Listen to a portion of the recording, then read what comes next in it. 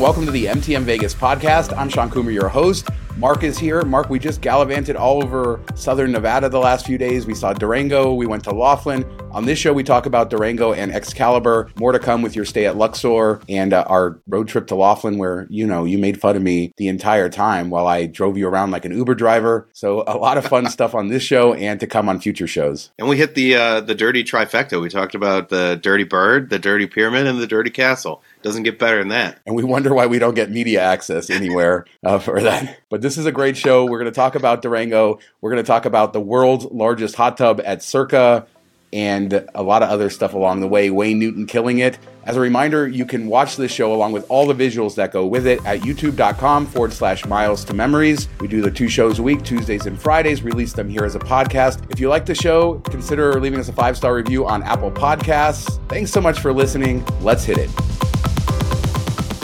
So, Mark, did you see that video of Circus Circus? All of the cameras covered. It looked like a scene straight out of Ocean's 11. Maybe some hijinks was happening. Yeah, is somebody going to be stealing bed bugs? I don't know. I don't know what you're taking at Circus Circus. The Pepto-Bismol paint? And maybe they were running low on it? I don't know. Somebody must have done something given the crowd over there at Circus Circus. What would you do if you knew the cameras weren't watching? Go steal all the toys from the from the games, I guess. What else is there to take?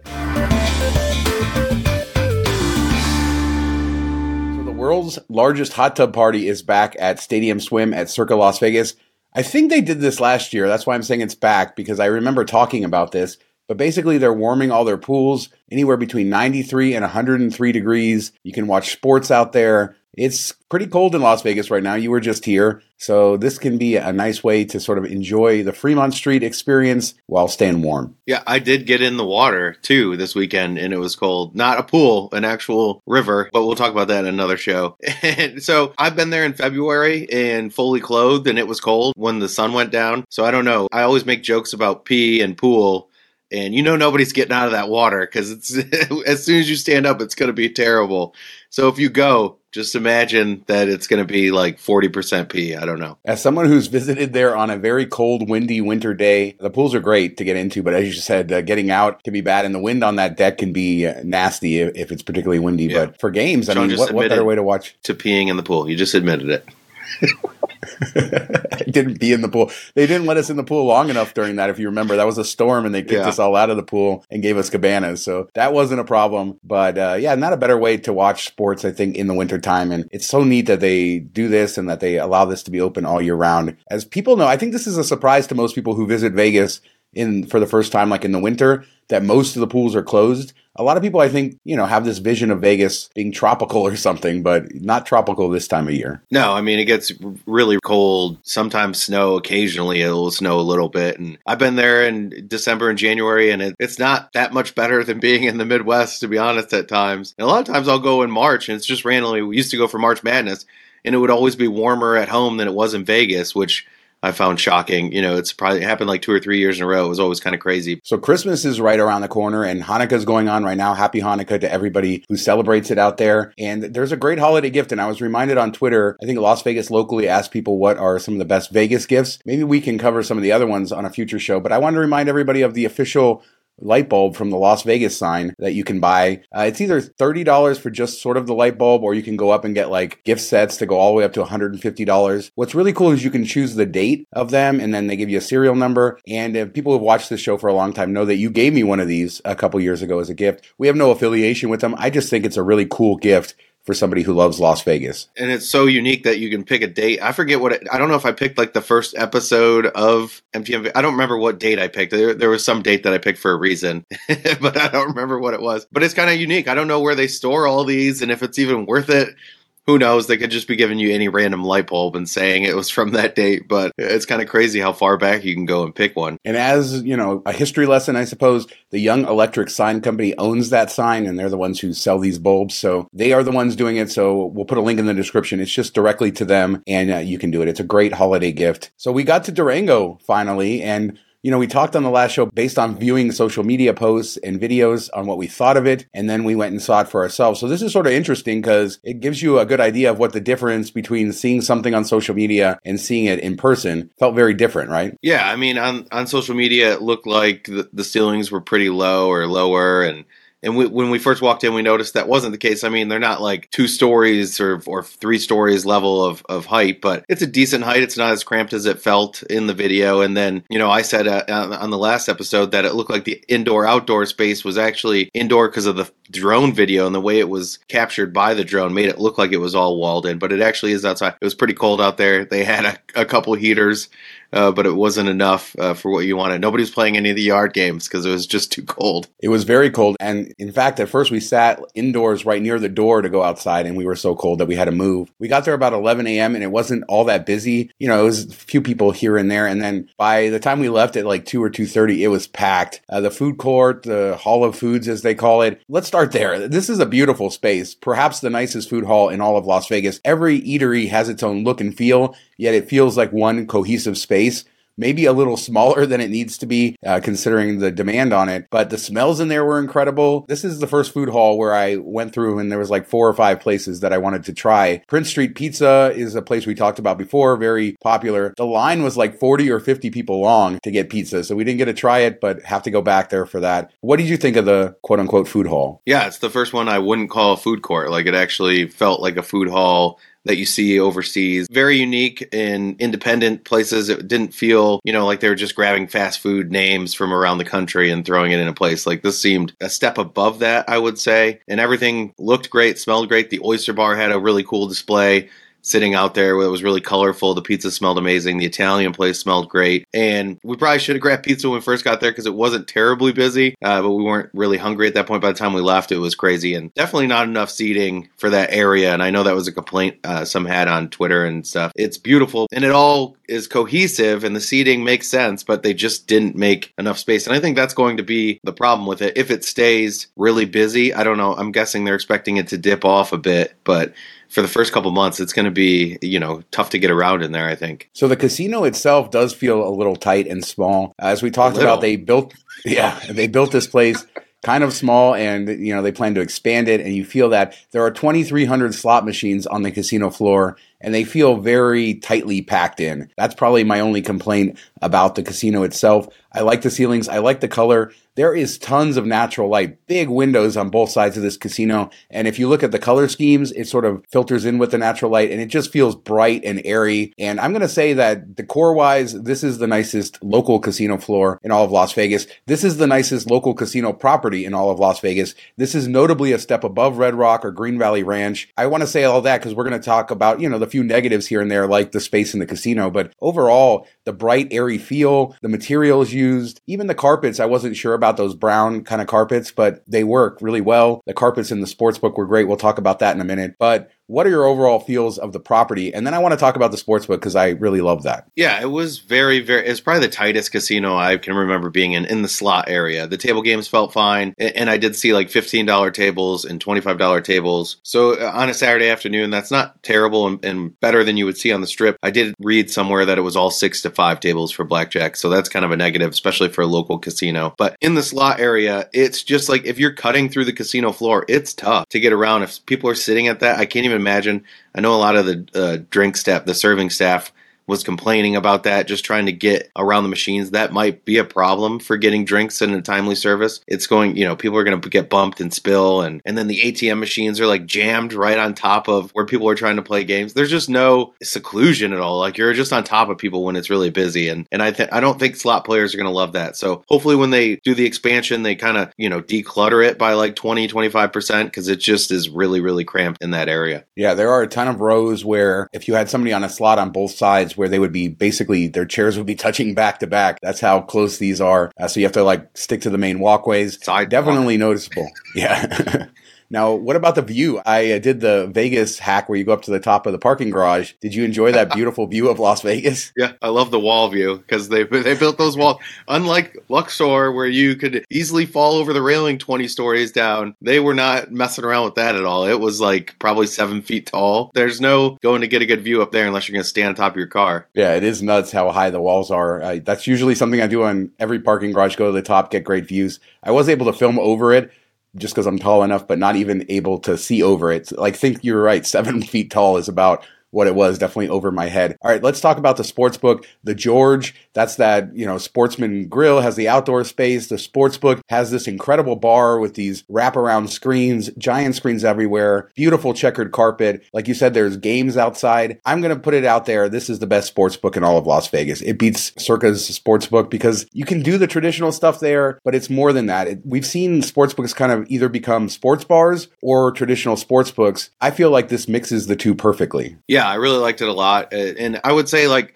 going back to Vegas, would I go back to Durango? I think it's beautiful. The food halls are nice and all that. I probably wouldn't go to gamble because I'm not tied into their network. If I lived there, maybe that would be a different story. But as far as tourist perspective, I probably wouldn't go for that. But I would go to hang out and watch a game, maybe make a bet there, make a bet somewhere else, but just go there to watch the game and sit. They had a really nice outdoor bar with tabletop games that included blackjack, not the best blackjack setup, but they had that. And then they inside the wraparound bar and then big screens as well. My one negative, I would say, is a lot of the tables had reserved for VIP players, which that could be a problem on a busy day or weekend. If you're there to watch games, you might want to get there a little bit earlier. But we found a spot along the sofa and everything that you could sit at. So there definitely is room for that. Outside, I think is going to be great. In the shoulder season, maybe not peak summer. It might be a little hot unless they have misters, but I do think they knocked it out of the park with that. And that's the one thing that would draw me back to go and check it out. Yeah, to summarize, this place is incredible. It's not perfect, but the vibe, the open, airy feel, the modern sort of desert decor, it all works for me. And casinos in 2023 look a lot better than they used to. I think that's sort of the takeaway as we see more pictures of Fontainebleau is that things have evolved. And while not perfect, they really nailed it with the food hall, with the decor, and they decided to squeeze a few too many slot machines, but that's about my biggest complaint. Everyone out there should go see it. It's a great property and worth a trip from the Strip, I think. Definitely a much better vibe than the M Resort, which I don't know if we're going to talk about that today or in a future show. That one fell a little flat for me. It was beautiful inside, but just no life in that casino, where Durango definitely had a buzz to it. And I know it's brand new opening, but I think it will stay that way and it will draw that type of crowd. Yeah, no life at all at M. We'll talk about that on a future show. We're going to talk all about our trip to Laughlin, everything we did. We went to the Spiegel World Town. We did a ton of stuff. So we'll have that special show with all of that and we can trash the M there. Let's trash the Raiders, though, for a second. Did you see the Vikings score? The Vikings came to town. Allegiant Stadium was full of purple, very little black in there. And I guess it was 0-0 going into the fourth quarter, and the Vikings won 3-0. So that's the excitement in sports this weekend in Las Vegas. Although the NBA was in town for their in-season tournament, tons of stuff going on. It was so busy in town this weekend. But the Raiders 3-0. Have you ever seen a game that bad? No, not since like 1942. I don't think it might be the worst game in NFL history. Is how bad. Like just punt, fumble, interception. Like nothing happening, which is just sad. I mean, I know the Vikings have their backup quarterback. The Raiders have been pretty bad. Coach fired, all that stuff. You think they'd be able to put up a few points here and there? I mean, it's not like they haven't beaten anybody since Cousins went down, but. Yeah, I couldn't imagine paying for those tickets and then sitting there and watching that snooze fest. I hope everybody bet the under. I mean, that was the easiest win ever. So in other sports-related news, the UNLV Running Rebels just hit 1,200 straight games with a three-pointer. That is an NCAA record, and that's basically every game since 1986 when the NCAA started tracking it.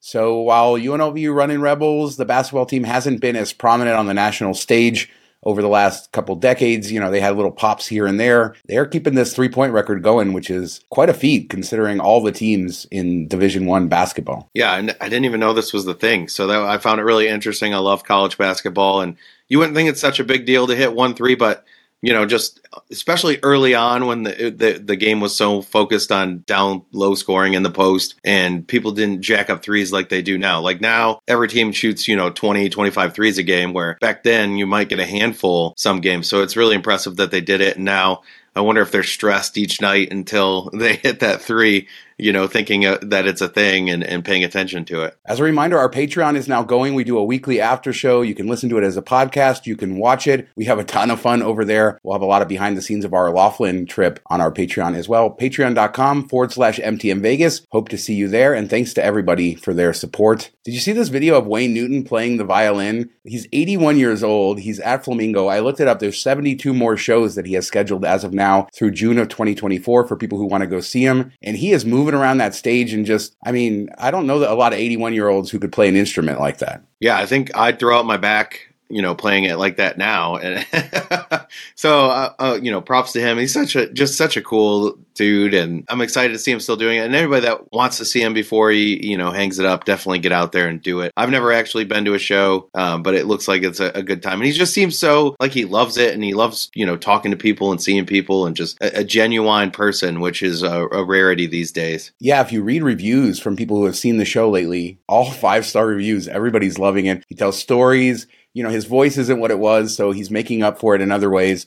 And based on this video, he's doing a great job. So he's at Flamingo, and keep him in mind for a future trip if you're coming to Vegas. As we've said before, Dirty he's not going to be around forever. All right, well, speaking of dirty, let's talk about the Dirty Castle. And for C-Note Vegas, we went out to see the center bar, and it wasn't open yet. It looked like they were installing some of the electronics for the machines at the bar, so any day it should be open. It sits right in the middle of the walkway from the entrance, basically in the middle of the casino floor in Excalibur, kind of breaking up the walkways a little bit, but it is investment in here. I think it looks pretty nice. You seem to like the casino more than I did. I am more a fan of Luxor, but you're an Excalibur fanboy now. Yeah, I mean, I thought the center bar looked really nice. The rumor is they're going to close down the lobby bar, I think is what he said, but it's been delayed. The other rumor was the Sherwood Forest bar, which I'm glad that isn't on the chopping block. That's kind of cool. We even pointed out the sign, and like an old school sign for it.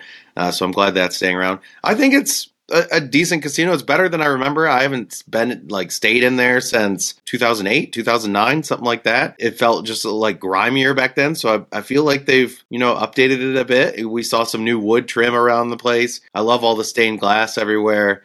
So between the two, the Dirty Castle or the Dirty Pyramid, I would definitely gamble in the Dirty Castle. I don't love the Casino of Luxor. It's smoky. It's kind of tight, all that. I love the atrium area. I wish they would have put some games up there instead. I don't know about the rooms, though. I imagine Luxor is probably a little bit step up on the rooms, I guess, if you can call it that. Well, we'll talk about the Luxor rooms on the next show, because you had a suite there, and there's a lot to say about your room that you had that we don't have time for now. But Excalibur, the best parts of that place are where you still see the theming from before, where they haven't removed it. Like you said, the stained glass, some of the rock work. Unfortunately, it is getting removed slowly, and you're putting in some of the, like you said, modern, laminate wood type trims and other stuff. It does blend okay in certain spots. Like there's a brand new modern Starbucks sitting right in the middle of everything. It doesn't fit there. It looks great and modern, but it doesn't fit everything else that's around it. But, it's good to see that they're investing a little bit in Excalibur. It's not the worst place in the world. It's not a dump by any means, and not my preferred place, but, to each their own. Wouldn't you say it's one of the easier casinos on the Strip to navigate, though? Because it's just kind of like a cross,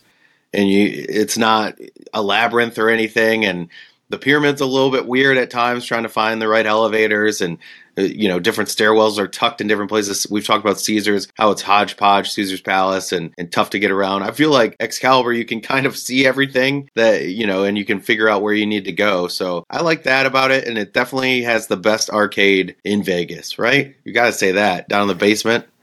Love the Midway. Grew up at that Midway. Always brings back great vibes. Although Circuses is better, I think, because it's just more open. At Excalibur, it's down in the basement.